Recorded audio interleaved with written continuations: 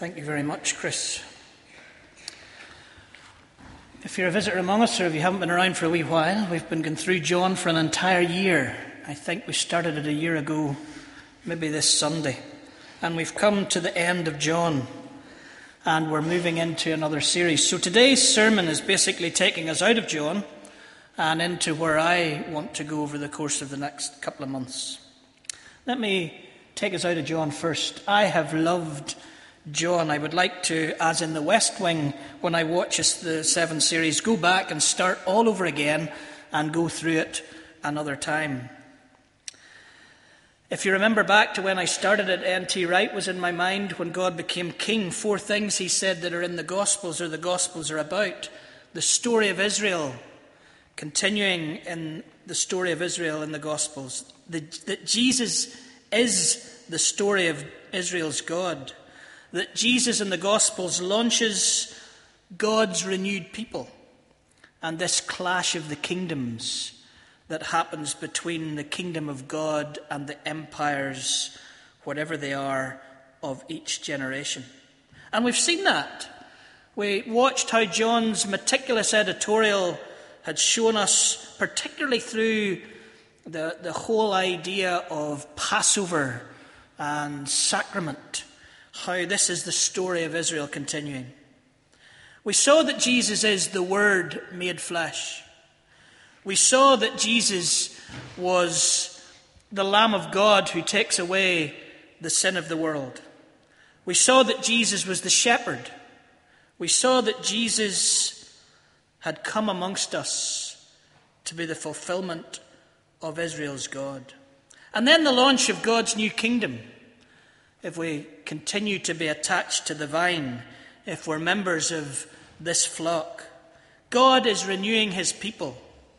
And then the clash of kingdoms, where Jesus himself would take on Pilate, take on the religious, and bring in the kingdom of God. We saw all these amazing things, rebirth, life in all its fullness. And we came to that conclusion that was this, that God had renewed his people, that God had come to set up this new people. And a motley crew of people they were, as we looked at Peter and Thomas and some of the disciples. But we saw that he in the end said to them, "As the Father has sent me, so I am sending you. As the Father has sent me, so I am sending you." What was he sending them to do? Well, if we go back to that John 15 chapter that I think Jonathan got, we hear Jesus saying this about this renewed people of God. "I am the true vine, and my Father is the gardener. He cuts off every branch in me that bears no fruit, while every branch that does bear fruit, he prunes so that it will be even more fruitful. You are already clean because of the word I have spoken to you. Remain in me, as I also remain in you. No branch can bear fruit by itself. It must remain in the vine. Neither can you bear fruit unless you remain in me. I am the vine. You are the branches. If you remain in me and I in you, you will bear much fruit. Apart from me, you can do nothing. If you remain in me and my words remain in you, ask whatever you wish and it will be done for you. This is my Father's glory, that you bear much fruit, showing yourselves to be my disciples." There's a renewing of the people of God in this. There's the source of who the people of God are in Christ and being part of the vine. And there's this sending as disciples to bear fruit. We are called to go and bear fruit. And that's where we're going to get to over these next few months. Over the course of the summer, and I've been dabbling with this for a couple of years, but over the course of the summer, I went back to this idea from the London Institute of Contemporary Christianity, which is about where our front lines are and how to prepare us or make us into those people, mould us into those people that can make an impact on the front lines. And so Mark Green has written a new book, Fruitfulness on the Front Lines. Fruitfulness on the front lines. And we're going to look at that over the course of the next while. And we're going to see what is our front line, which we're going to ask today, and how we can be as a congregation more fruitful wherever our front lines are. And there are many front lines in this congregation, but within each one of us in the lives that we live. I guess in some ways, pastorally, what I'm thinking is that the next year is going to be an interesting year. Already we've seen the change of where the children are going, and that's going to cause some change to our lives. We're not going to have the buildings that we normally have behind us, and we're going to be put in different kinds of places. And maybe it's a time, and I'll bring this to session on Thursday night, but let me preempt it with all of you. Maybe it's a time for us to take a breath. Maybe it's a time for us to say, what we've been doing in these last 5 years has been quite manic, program-wise, last year with Fitzroy 200 and all the different things we're involved with. We'll not stop the projects, but let's maybe just see the opportunity to take a breath, to breathe in, and to get ready for this week next year, which I am warning you now is going to be bonkers. Because this week next year, we will open our halls not just with some celebratory service that we will have that it's done, but with a message on the front line of where we are to this city and this neighbourhood and the people around us, that this is a new impetus to what we're doing to witness for Christ in Fitzroy. So maybe it's time just to not go bonkers. If there's things we can't do because the buildings are out, let's not worry about that. But here's what I would like us to do as we take breath. Prepare ourselves in the depths of who we are to be ready for what's next. For this year to take an opportunity to look deep into the fault lines that we talked about in the last few weeks and get ready for the new impetus of frontline. Maybe it's a year to go deeper within our own lives rather than to do some of the manic stuff that we do that is very important. So where are our front lines? Well, Chris has just read an amazing story of somebody on her front line. What's your front line? Mark Green opened this story up to me this week. I'm not sure that as I get through Mark's chapters in fruitfulness on the front line that I'll stay meticulously to everything Mark says, but there are DVDs and there are worksheets, and if you want to do it in your home groups, that would be very, very possible to do.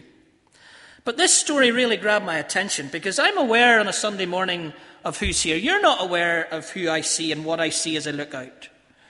As I look out, I see all of your lives and where you might be tomorrow and what you do with yourselves in the week that's ahead.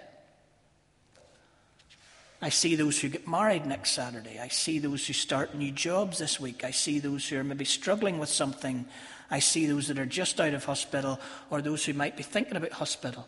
And I see where all your places are. And honestly, quite honestly, I have that compartment that as I preach, I am thinking that in the other compartment. And I know that some of you tomorrow are saying, well, it's not the greatest place that I am at this moment in time. I'm not dying about getting in on Monday. I'm not sure about work.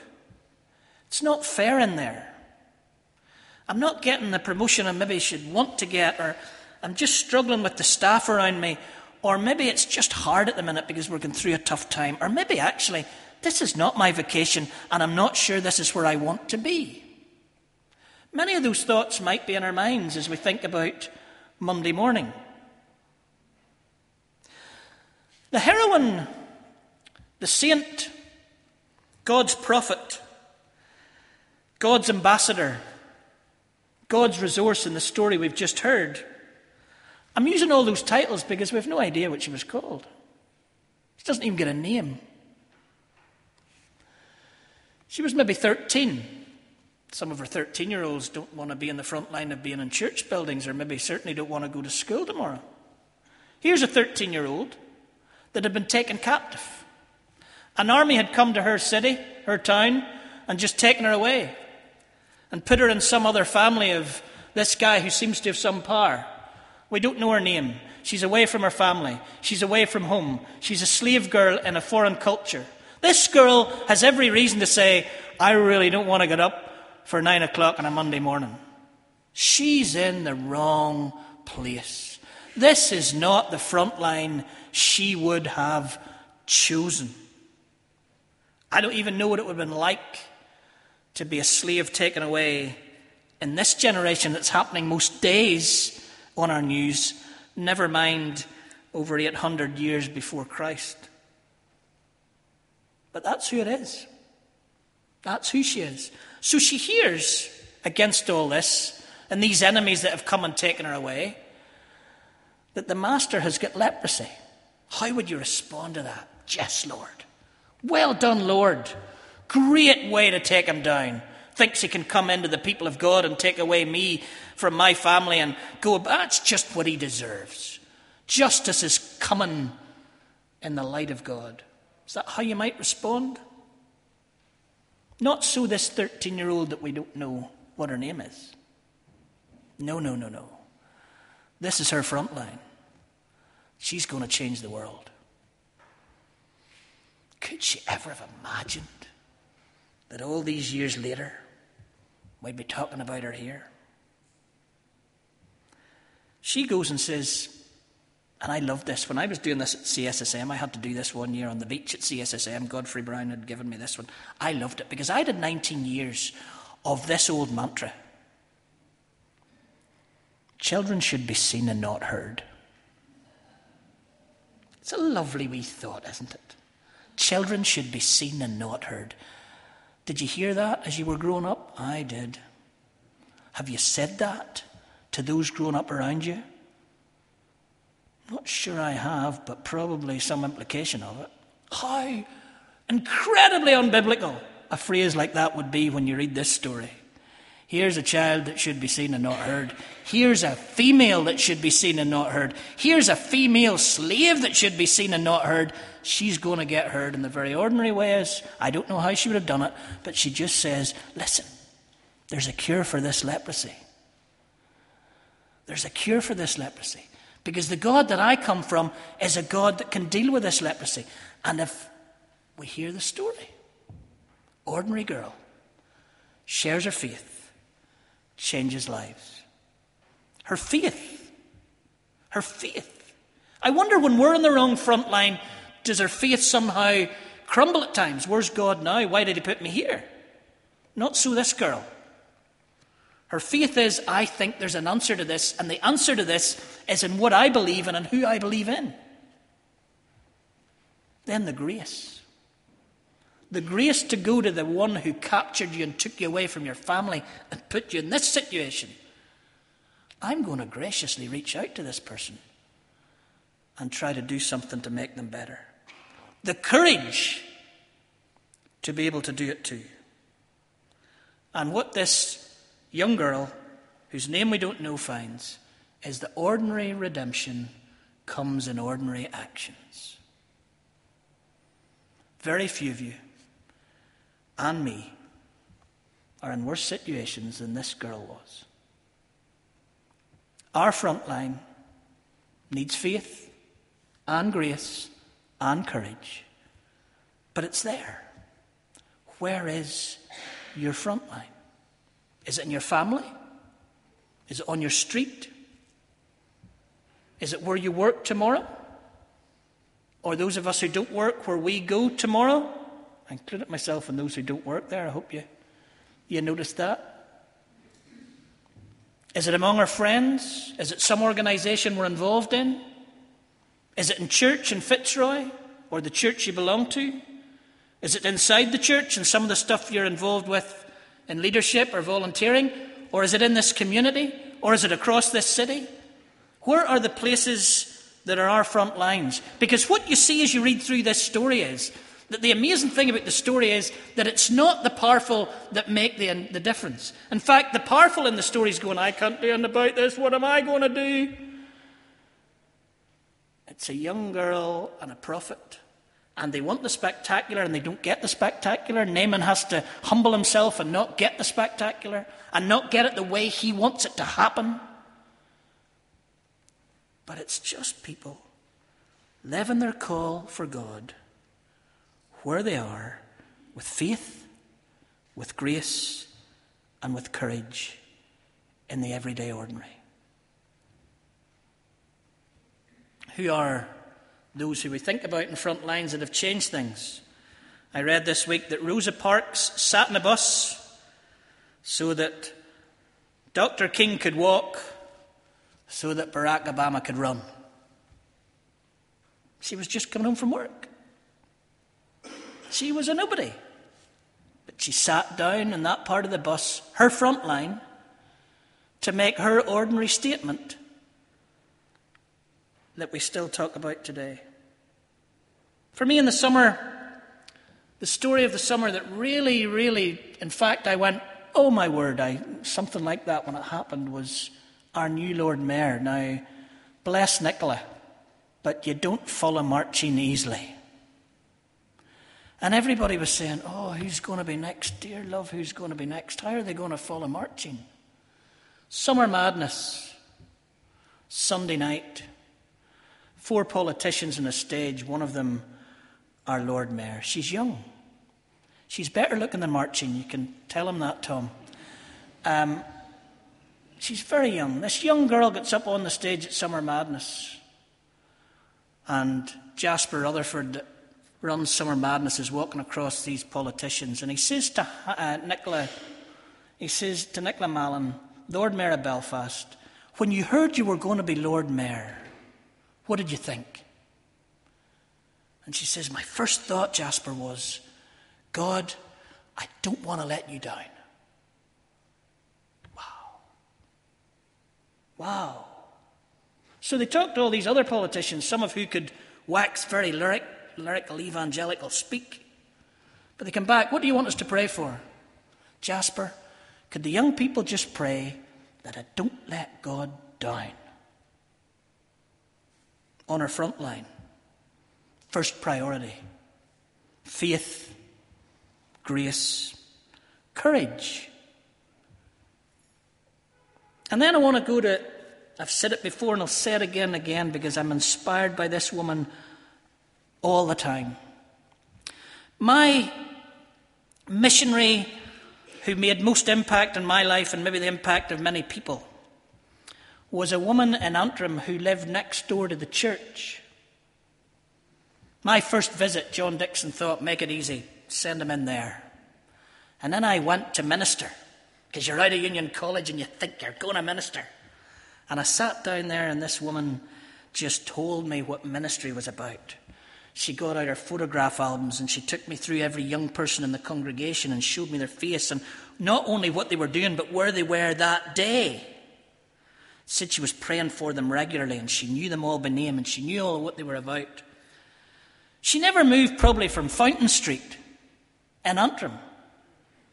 But my word, she made some serious impact across the front lines of the world. So you'd be sitting in one of those testimony nights in First Antrim and somebody would get up and they would say, well, I was walking down Fountain Street one day and I came to the church. This is a true story. I came to the church gates and I looked up and there were people going in and it was the middle of the day and I didn't know why people were going in. And then this woman said to me, would you like to come in? It's our convention week.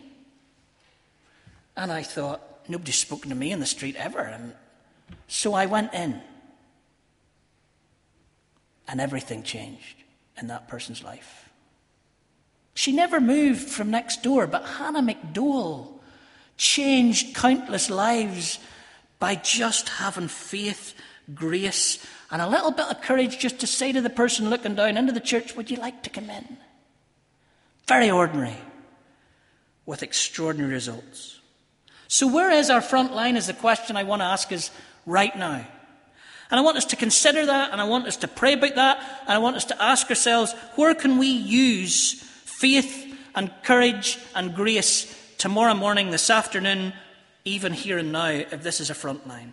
And over the course of the next while, we'll unpack 6 models, 6 M's, and I'm not sure that they're just, some of them are a little contrived and not very well contrived, I think, in Mark's book. We're going to look at how we model godly character.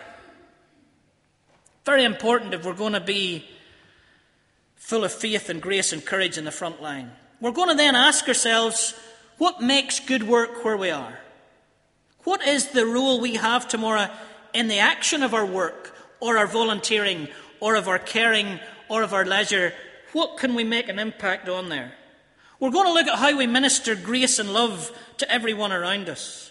We're going to look at how we mould the culture around us. We're going to look at what it is to be a mouthpiece for truth and justice in our world. And we're going to see what being a messenger of the gospel looks like in 2014. We're going to take these 6 ideas and we're going to put them together in our lives, and we're going to get ourselves where we're not going to be spectacular, because the spectacular people in the story didn't make much impression.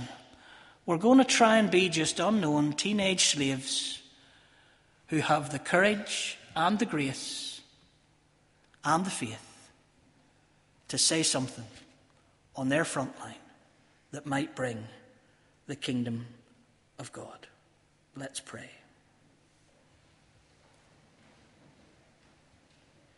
Lord, sometimes as we go into work, we feel it's something we have to do to get paid to pay the rent.